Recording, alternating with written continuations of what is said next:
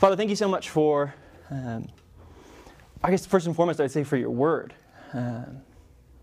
That though it can be confusing and though it can be difficult to process through, and sometimes there's like weird questions that we have about it, that it speaks truth. It speaks truth that transforms us. It speaks truth that shows us who you are, of how you love us, and of how you've been pursuing us. Help us to process through all the difficulties of it, to hear your voice, to see you clearly in the midst of it. Lead this class, lead this time. Help us to be students of your word. In your name we pray. Amen. Cool. So thanks for registering. I'm pumped that you guys are here. This is like my favorite thing to talk about ever. And so if I talk really fast or nerd out way too hard, you just need to let me know. But it is my favorite thing to talk about, and I think for a couple of reasons. One, because I think in my experience of doing ministry, most of us struggle to know what to do with our Bible. At least at some level. Like we know, we're in this class, and we know that we should read our Bibles. Like that is a thing that we all believe or have some kind of belief. And we're like, okay, so we're supposed to read it. We're supposed to be engaging with it. We're supposed to be learning things from it. Maybe I'm supposed to memorize Scripture. Or maybe I'm supposed to get some cool coffee mugs with Scripture verses on them. Like I'm supposed to do something with my Bible. What is it? But then as you read it, you're like, how do I deal with it? How do I look at it? How do I understand it as a whole? There's 66 books. Are they connected? Are they together? Some of them feel really weird. Some of the stories feel really weird. Like one moment you have a talking animal, and next moment you have a vision of something that looks like somebody was on a drug trip. And you're like, how are these things unified? Like, what are they saying to me? And how do I like process through that information? And so I think that one of the things that we commonly do to handle that is historically, and maybe this is like a uniquely American thing, I don't know, but we have taken the Bible and we have turned it into an anthology of moral stories. And so we're going to look at it, we're going to like, okay, so here's a story about Adam and Eve.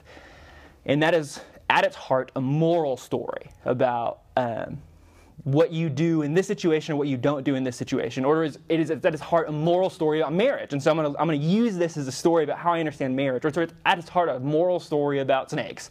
And so I'm going to use it as an anthology to understand these difficult situations. But if that is the rubric by which you apply to all moments of Scripture, then you're left with these huge questions. Like, how do I understand Torah, the law, if I'm using it, my framework of moral anthology to understand it? Because there's moments where it's saying, like, I shouldn't wear more than one fabric clothing item.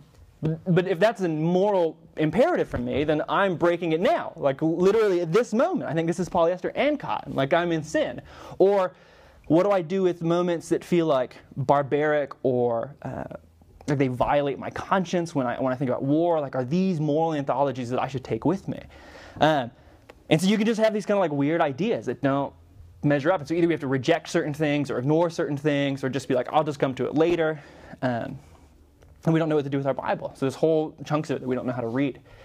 The second thing, though, I think that makes this so important is, in my experience, the majority of questions that I get asked from non-Christians are at their heart story questions. I think maybe like 10 years ago, if you were in the church, like apologetics was a really big deal, which was like learning how to give really clever defenses to your faith, right? And I think that's great. I totally do. I've taken many classes in apologetics, but it was always like, I'm going to answer the problem of evil, or I'm going to like, people are going to ask me, they're like, how can a good God do these things, or how can I believe in a God at all with all of the science? And then you're going to answer those questions. I think today, though, the majority of questions that non-Christians are asking are story questions, and by that I mean like, they're asking questions that we're asking about the Bible, like how can I believe in a God who, it seems, upholds certain tenets of misogyny in the Old Testament? Or how do I believe in a God who seems to hold certain things about war in Scripture? Or how do I believe in the Genesis narratives?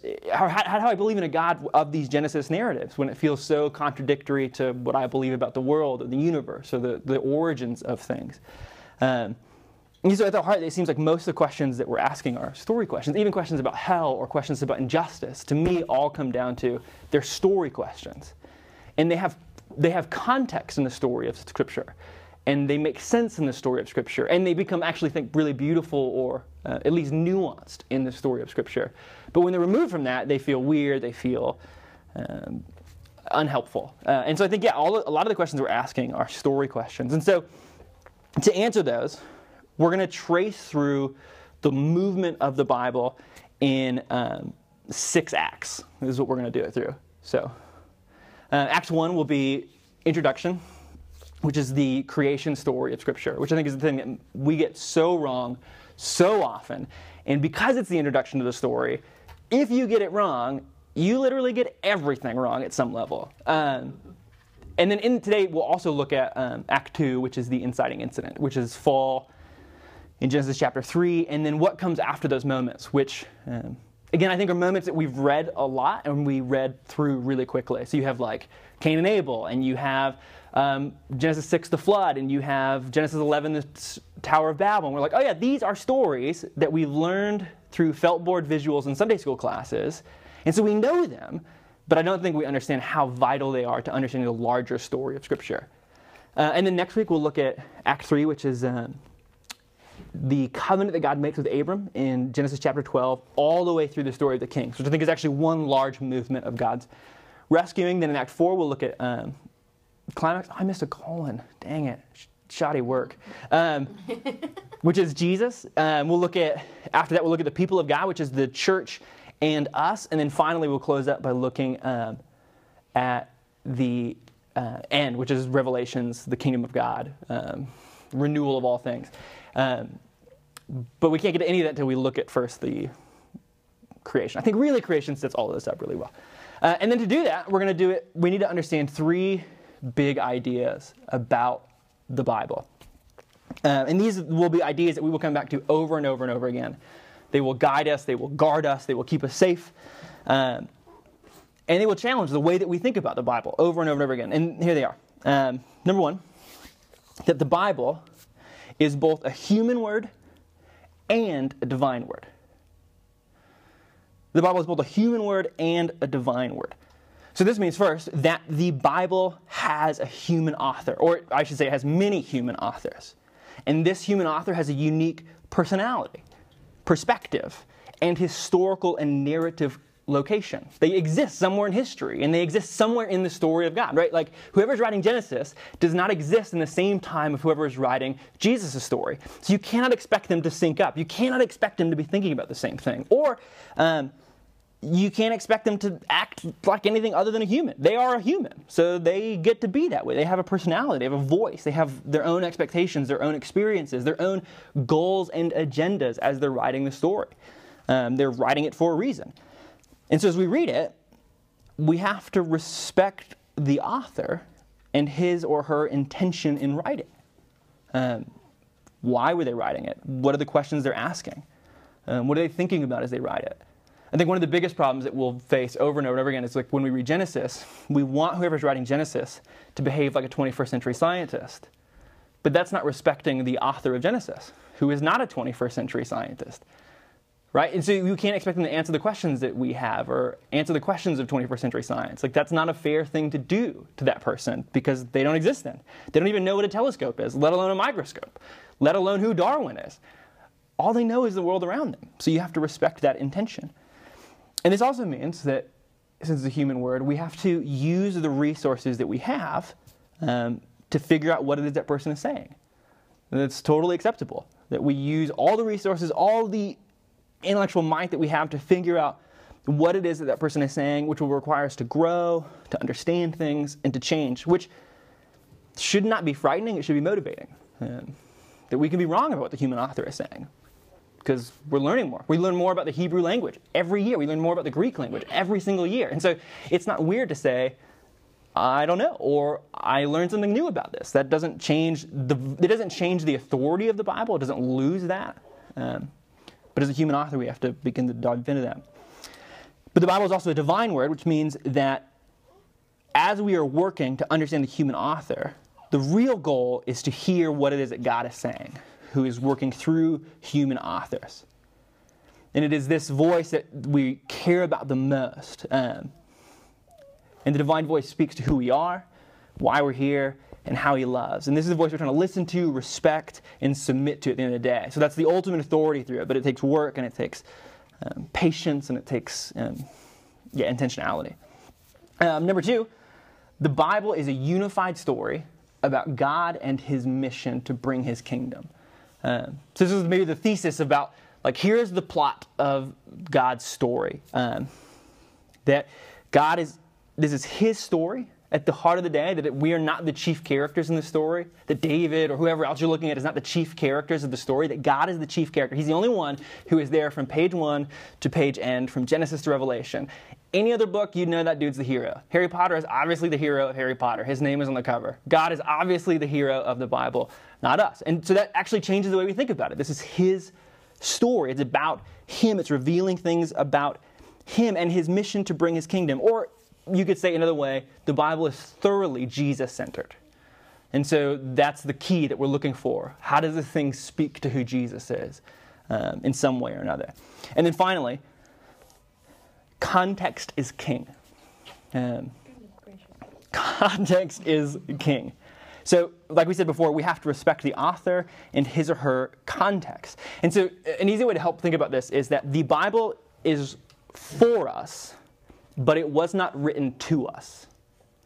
So I know that maybe seems like really obvious when you hear it, but it really changes the way you think about the Bible. It is for you. Like, God knew you, he thinks about you. Like Ephesians 1, he predestined you before the foundations of the world. But he is not writing this thing to you. Right? How do you know that? Oh, because none of us speak Hebrew.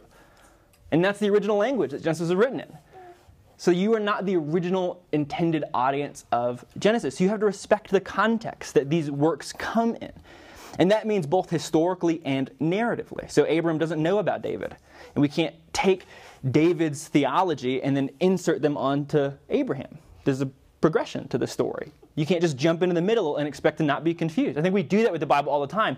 People jump into the middle of it and you're like, I don't understand these things. I'm mad. The Bible doesn't make sense. And you're like, whoa, Holmes, like you... like try that with any other book. Like, try just any other book. Like, jump in the middle of Lord of the Rings and see if you think it makes sense. Like, it won't. Lord of the Rings barely makes sense if you read it from the beginning. Like, and I've read it like 4 times. It's still confusing. You have to respect the context, narratively and historically. The historical world is different than ours. It's not the 21st century one. So we can't take 21st century ideas and force them into the ancient world. It's like trying to fly to France today and talk about the jazz. There's going to be some disconnects, right? Like, 1, you don't speak French. 2, they don't care about the jazz. So there's going to be a problem. But now just add 3,000 years of history to that and have the same conversation. Doesn't make any sense. So don't try to force modern ideas into the text. Context is king. Does that make sense? So those are the 3. The Bible is both a human word and a divine word. The Bible is a unified story about God and his mission to bring his kingdom. So it's all about Jesus. And context is king. So every time we're trying to translate something, every time we're trying to work through something confusing, we have to understand that context is king. Cool? Any questions? Dope. All right, let's start where all good stories start, right in the beginning. So we're going to start with Genesis chapter 1. Yay!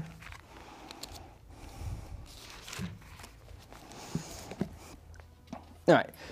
This is how Genesis chapter 1 begins. In the beginning, God created the heavens and the earth.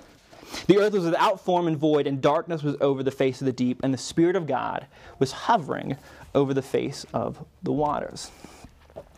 Now, Genesis 1 and 2 is so vital, I think, to understanding the larger story of God. It sets the stage, it introduces the characters, it gives us certain foundational theological keys that if we miss, I think we miss so much of what's happening in the later story.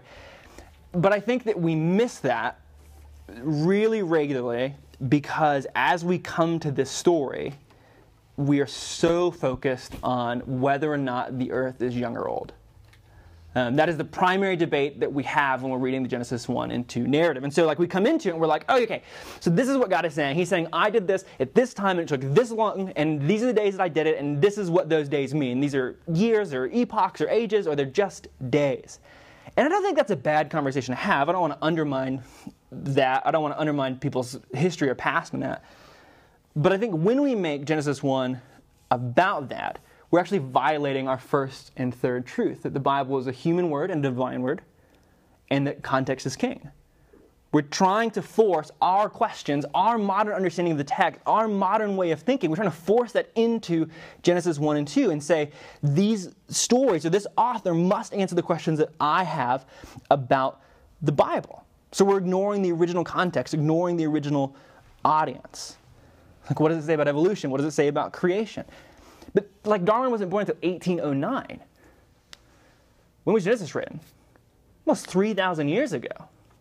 They cannot be in dialogue with one another.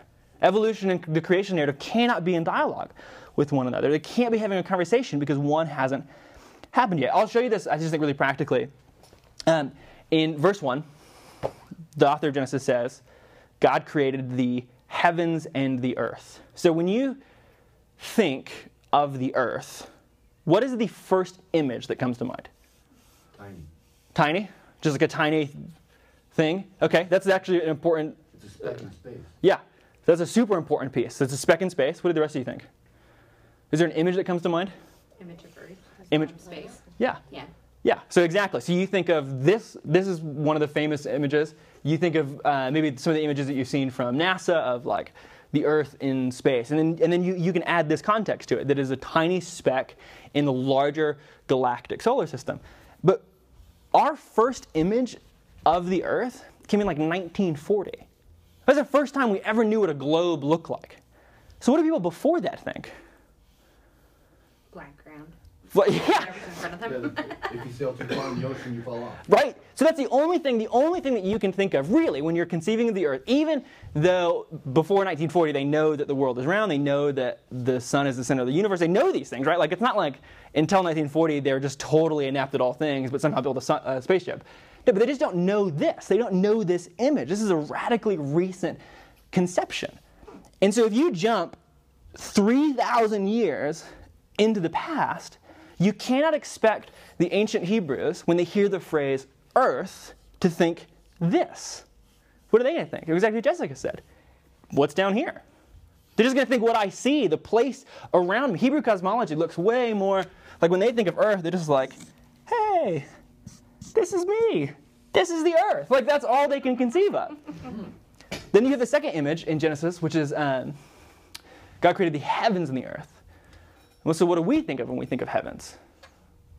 Well, most likely we think of space. We think of the universe. We think of the solar system.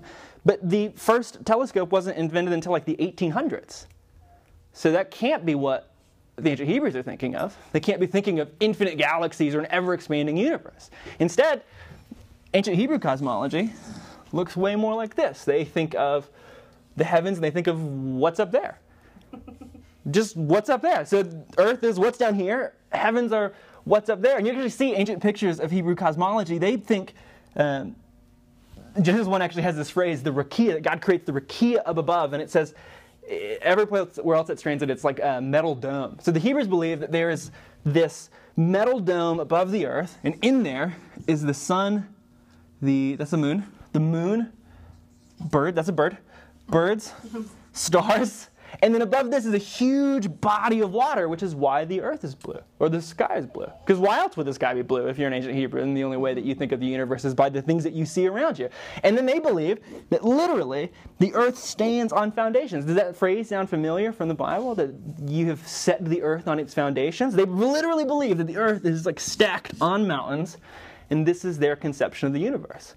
That here is the land, here is the sky, which is blue because of water. Everything else is inside of that dome. Down here, there's actually a huge dragon called Leviathan. Dragon. and that's their conception of the universe.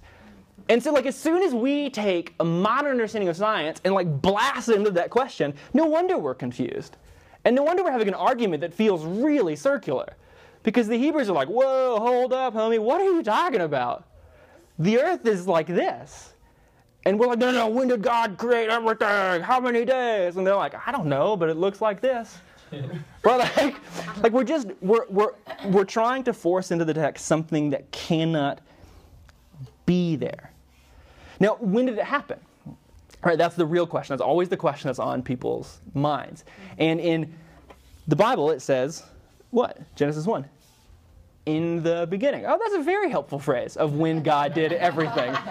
In the beginning, God created what's up there and what's down there. Well, when is in the beginning? Well, the Hebrew phrase is reshit, which is the least specific term probably in the Bible. We use it in Genesis 1 as, we always think about it as being like a point on a timeline. So this is in the beginning, God created, and then everything after that is after the beginning. But that's actually not a fair understanding of what in the beginning means.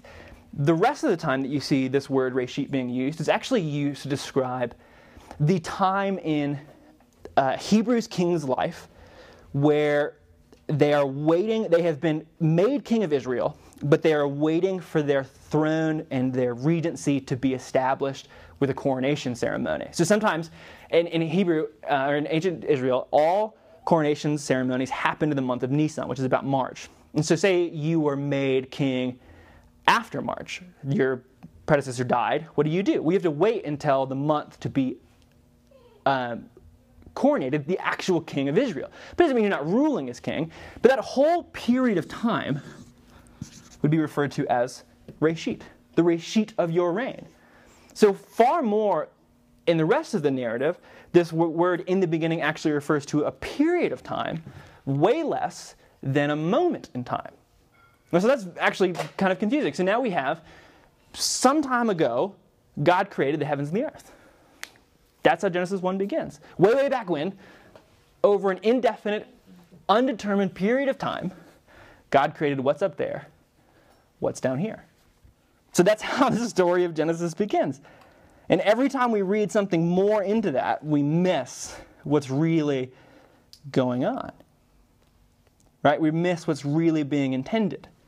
So way back then, God created what's up there, what's down here. That's what Genesis 1, verse 1 says. The author isn't specific because that's not what that person cares about.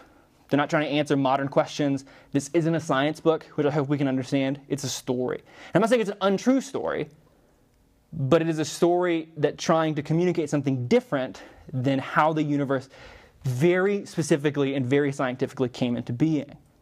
Instead, the purpose of this story is to introduce us to God and tell us who He is and what He is doing in the world. That's the original goal. And what does it say so far? Well, in the beginning, you have this character named God who does what? Who creates what's up there, what's down there. So we know that there's this character on the scene who is infinitely powerful, who is very capable, and who creates what's up there and what's down here. So we have this introduction of a really solid character. But then in verse 2, you get drama. Lost my spot. The earth was without form and void, and darkness was over the face of the deep, and the Spirit of God was hovering over the face of the waters.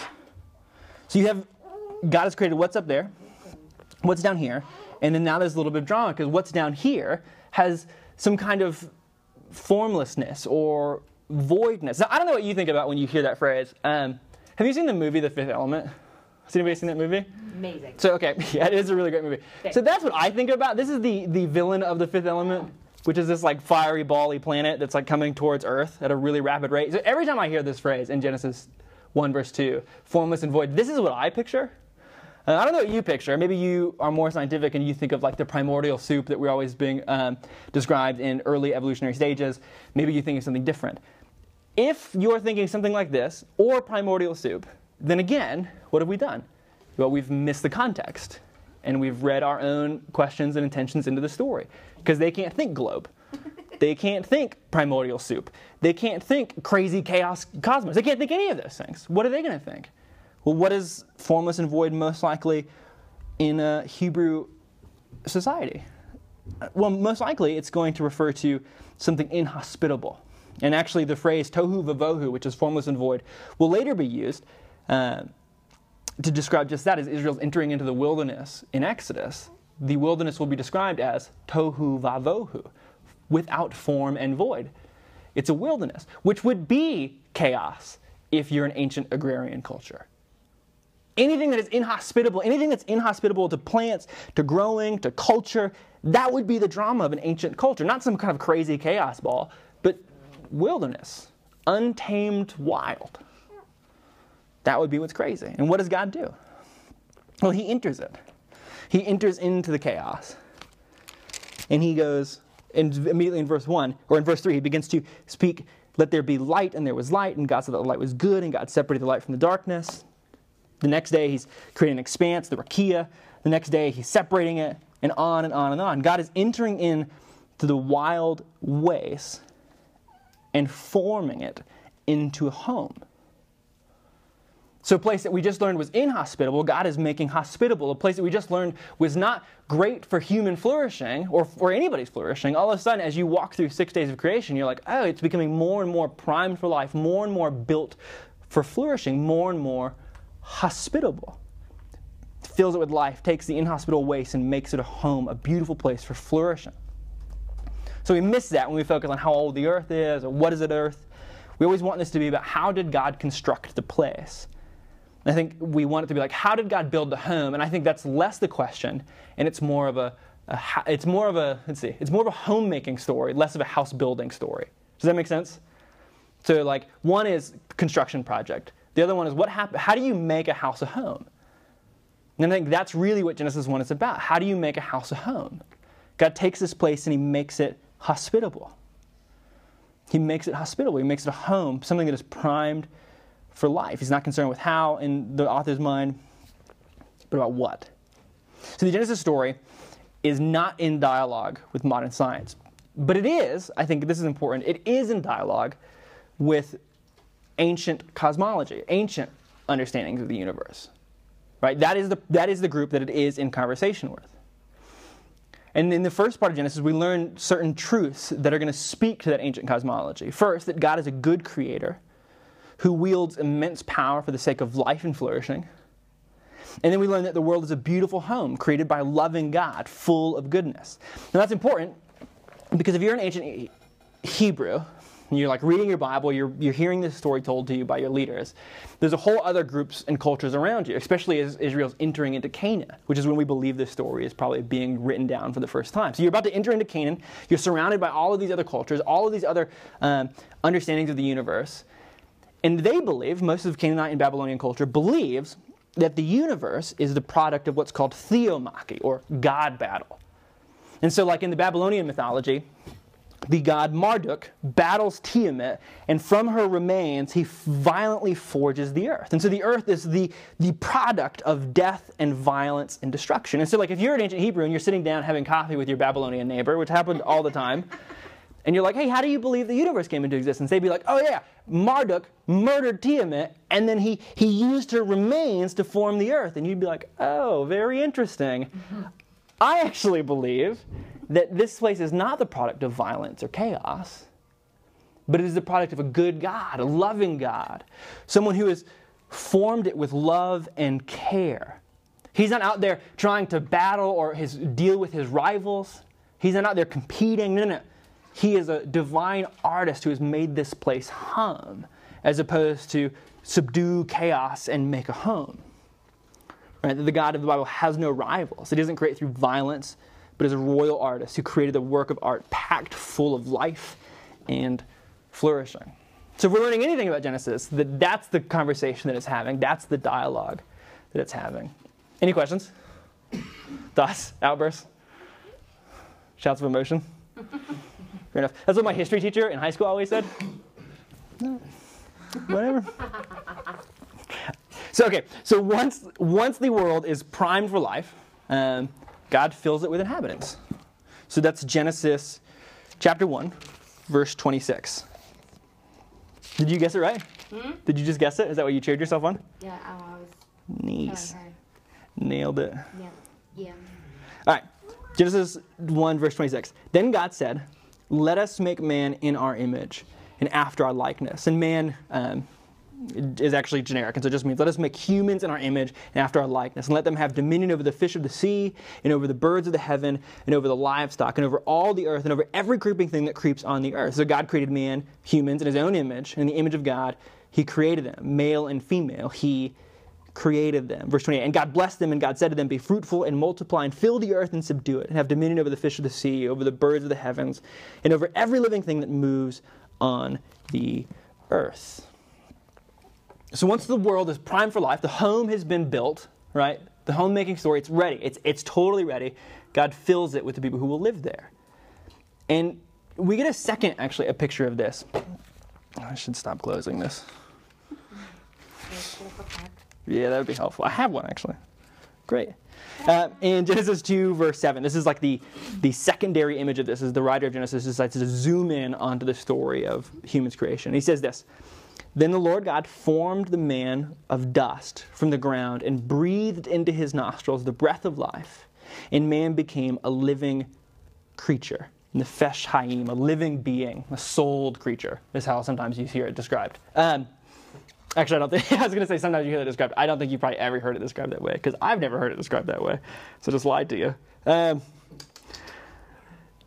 So if you're looking at this from a modern lens, it's a bit confusing, because it actually looks like you have two different stories of creation, which has been a criticism of young earth creationism for a long time, that you have Genesis 1, which is like everything's being created, and in Genesis 2, it looks like it's happening again, or differently, or distinctly. Like, what's going on there? What is happening? But again, I think that's because we have read modern questions and modern understanding of the world into the text. The writer of Genesis is not ultra concerned with chronology or a timeline. He's concerned with telling us something about God, and now telling us something about another character in the story. There's a theological purpose to this text more than there is a modern science purpose to this text. And again, we have to remember that this conversation is happening not with modern science or modern cosmology, but with ancient cosmology and ancient thinking and ancient religion. And what does ancient religion say about humans? Well, again, so if you're ancient Hebrew and you're having coffee with your Babylonian neighbor, and you're like, "Hey, dude, how were humans created, and why were they created?" Well, your Babylonian counterpart would say, well, humans were created to be slaves to God, or to the gods. How were they created? Well, one day, the ancient pantheon of gods were discussing how they were tired of laboring, and they wanted servants to labor for them. And they looked out on their vast sea of possible potential gods that they could use to form into humans, and they saw the god Kingu, who nobody liked, so they murder Kingu, and from his remains form humans from a bit divine, and they mix it with the dust of the earth, and then they have humans. And if you're an ancient Hebrew, what do you say? You're like, "Oh, that's weird." But not totally distinct from what we believe. We actually do believe that we are a tad bit divine and a little bit of the dust of the earth, that God has breathed into us His Spirit and formed us with the dust. But as opposed to it being violence, anarchy, chaos, competition, or slavery, what's happening? No. A good God who is a loving artist has diligently and carefully formed people into not slaves, but image bearers. Not servants, not slaves who are there to do the work of the gods or many gods or just God, but image bearers. And He has created us through grace and artistry. And that means, what does it mean to be an image bearer? Because that's kind of the key to this issue.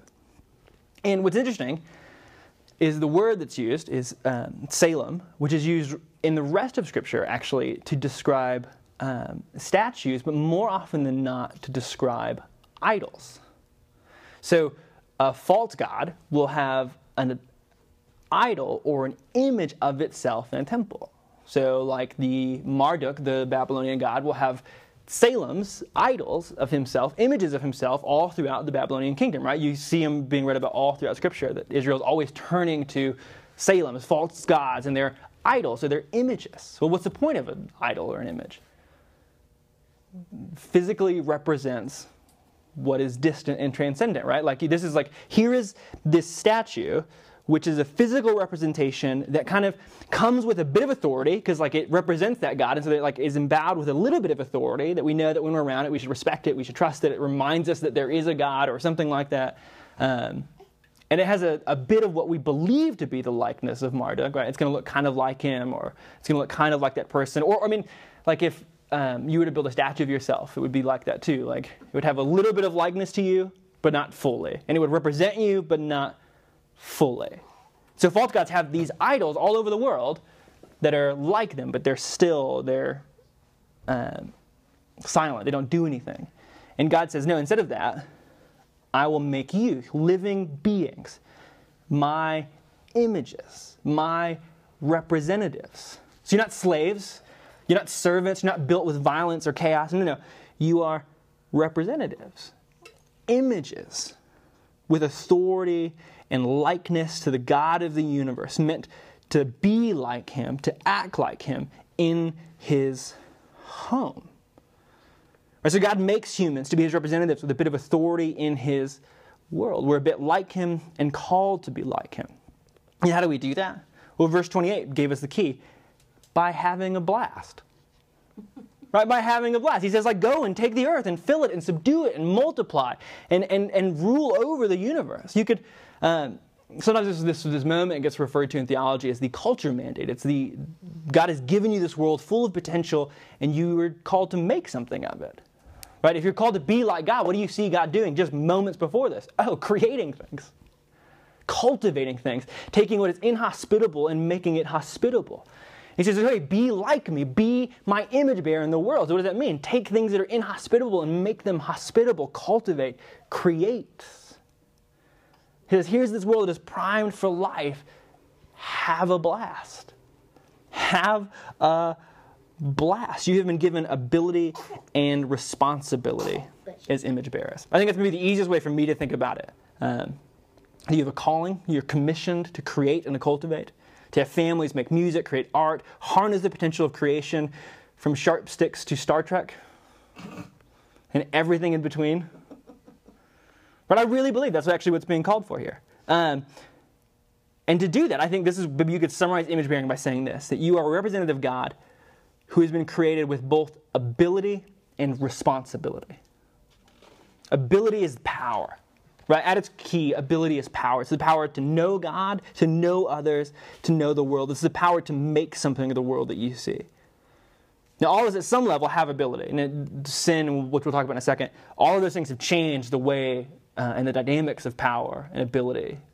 Some people have less of it. That's an effect of sin. Some people's are removed from them. That's an effect of sin. Some people's are exploited and taken or maximized. Those are also effects of sin. But at some level, we have to say all of us have ability to make something of the world. But image bearing is about how you wield your ability. You have a responsibility. Using that ability the way we see God doing it. To bring life and light and flourishing. To make things for the glory of God and the good of others. Ability and responsibility. Which is another story key. So we've just met God, who is this great, powerful creator who uses his great power for good things, for bringing life and light. Then we have another story key, which are humans are the loving workmanship of God, created as image bearers with ability and responsibility to create and cultivate the world he has given them. So we know who God is, who we are, and why we're here. It's a pretty good story so far. All right, it's a pretty good story.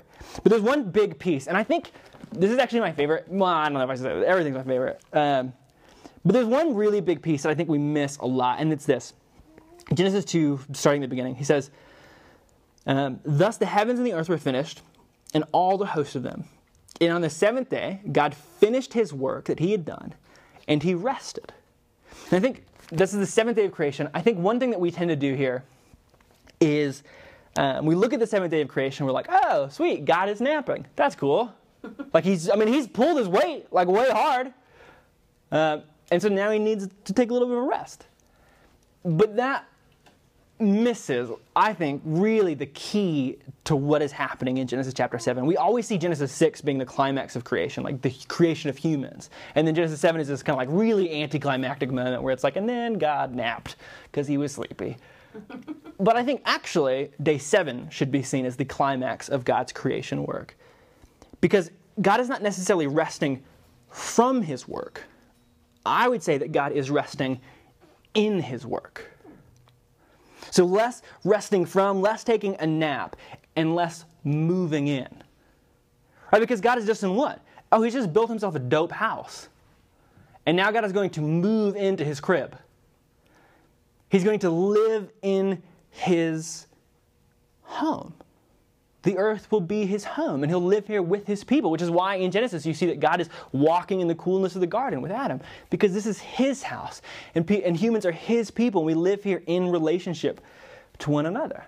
See, if you were an ancient Israelite, again, the 7 days of creation would have had massive cultural significance. They would have not have been necessarily, this is how many days of creation it required. Instead, what they would be thinking about is that 7 days is familiar because 7 days are the customary amount of time by which you celebrate an inauguration for a temple. So you actually jump to the story of Solomon building the temple in 1 Kings.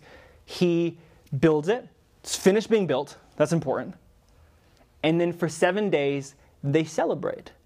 And what happens on the seventh day? God's presence comes to dwell in the temple. Oh, weird. Where else do we see that same narrative? Oh, Genesis chapter 1. Where do you think Solomon got it from? Oh, Genesis chapter 1. When they celebrated, declared the functions of the universe, like God is like, this is light, this is the universe, this is the sky, this is rain. Everybody's like, wow, this is so cool. And then he's like, guess what? Now I'm here. And everybody's like, wow, this is dope. Right? Like they're celebrating for 7 days. And the seventh day, God moves in to his temple. He rests in it. On the seventh day, God is moving into his home. See, I think, so here's the thing. I think we picture the universe, and this is super important for everything else in this class. I think we picture the universe, when we think about who God is, we think about who we are. I think we picture the universe like this. We're like, No signal. Oh, I'll get back to it in a second. We picture, like here's Earth. So like here's a tree. And this is Earth. And then here, like way up here, this is heaven. That's a castle. This is the kingdom of God. It looks way more like a jail cell or something. I don't know. It doesn't look like anything. Let's be honest. Okay, so this is heaven, and then this is earth, and then actually there's probably we should do this. This is hell. And so this is kind of like our normal conception of the universe. We're like, this is how the world works. So we're here, God is here, the devil is here, and my story, the hope of my life is that I will someday be rescued from here and taken to here. Right? And that must have been the way that it was originally created to be. This is how things have always been. But what Genesis 7 says, no. The world is good, and God has rested in his creation. So there's no, this is a whiteboard too. There's no two places, there's just one unified spot. So you have, this is heaven, and this is earth. There's just one unified home. There's not two dimensions of existence, there's not two different places, there's one. God and humans dwell together in one domain of existence. Are you saying now or before the fall? Before the fall. This is Genesis 1. No, hell yeah. Yeah, that's what I would say. Have we seen it created yet? In Genesis 1 and 2, we haven't read the whole thing right now. I'm just assuming that you maybe have perused it on your own. Has it been created? No. It's not there yet. Now, I'm not saying it's not a thing. I'm not saying it doesn't exist. But I don't think we can read it into the narrative of the story yet. Can we read into the narrative of the story that God made, like, all of this we're seeing right here, like, perfect? I think so. Yeah. I think so. I mean, I think every day of creation, God says it is good.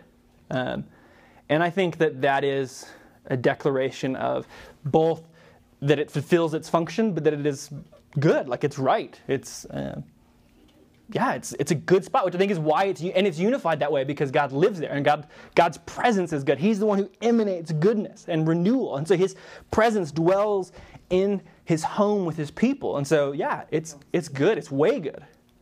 Yeah. Does that make sense?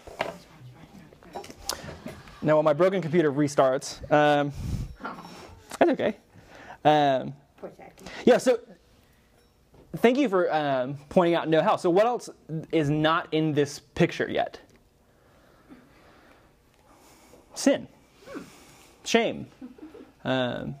injustice, evil, suffering. None of those things are there yet. Now they'll be there. We'll get there. But they're not there yet.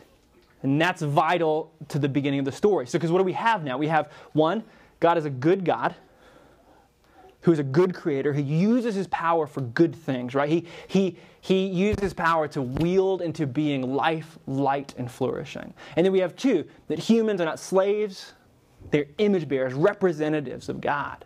And, second of all, like, you could call this God's temple, and humans live there as his representatives. What's another phrase for representatives of God in a temple? Priests. Right, which Scripture will call us over and over and over again. We are priests of God. Peter 1:8 will say that you are a holy priesthood.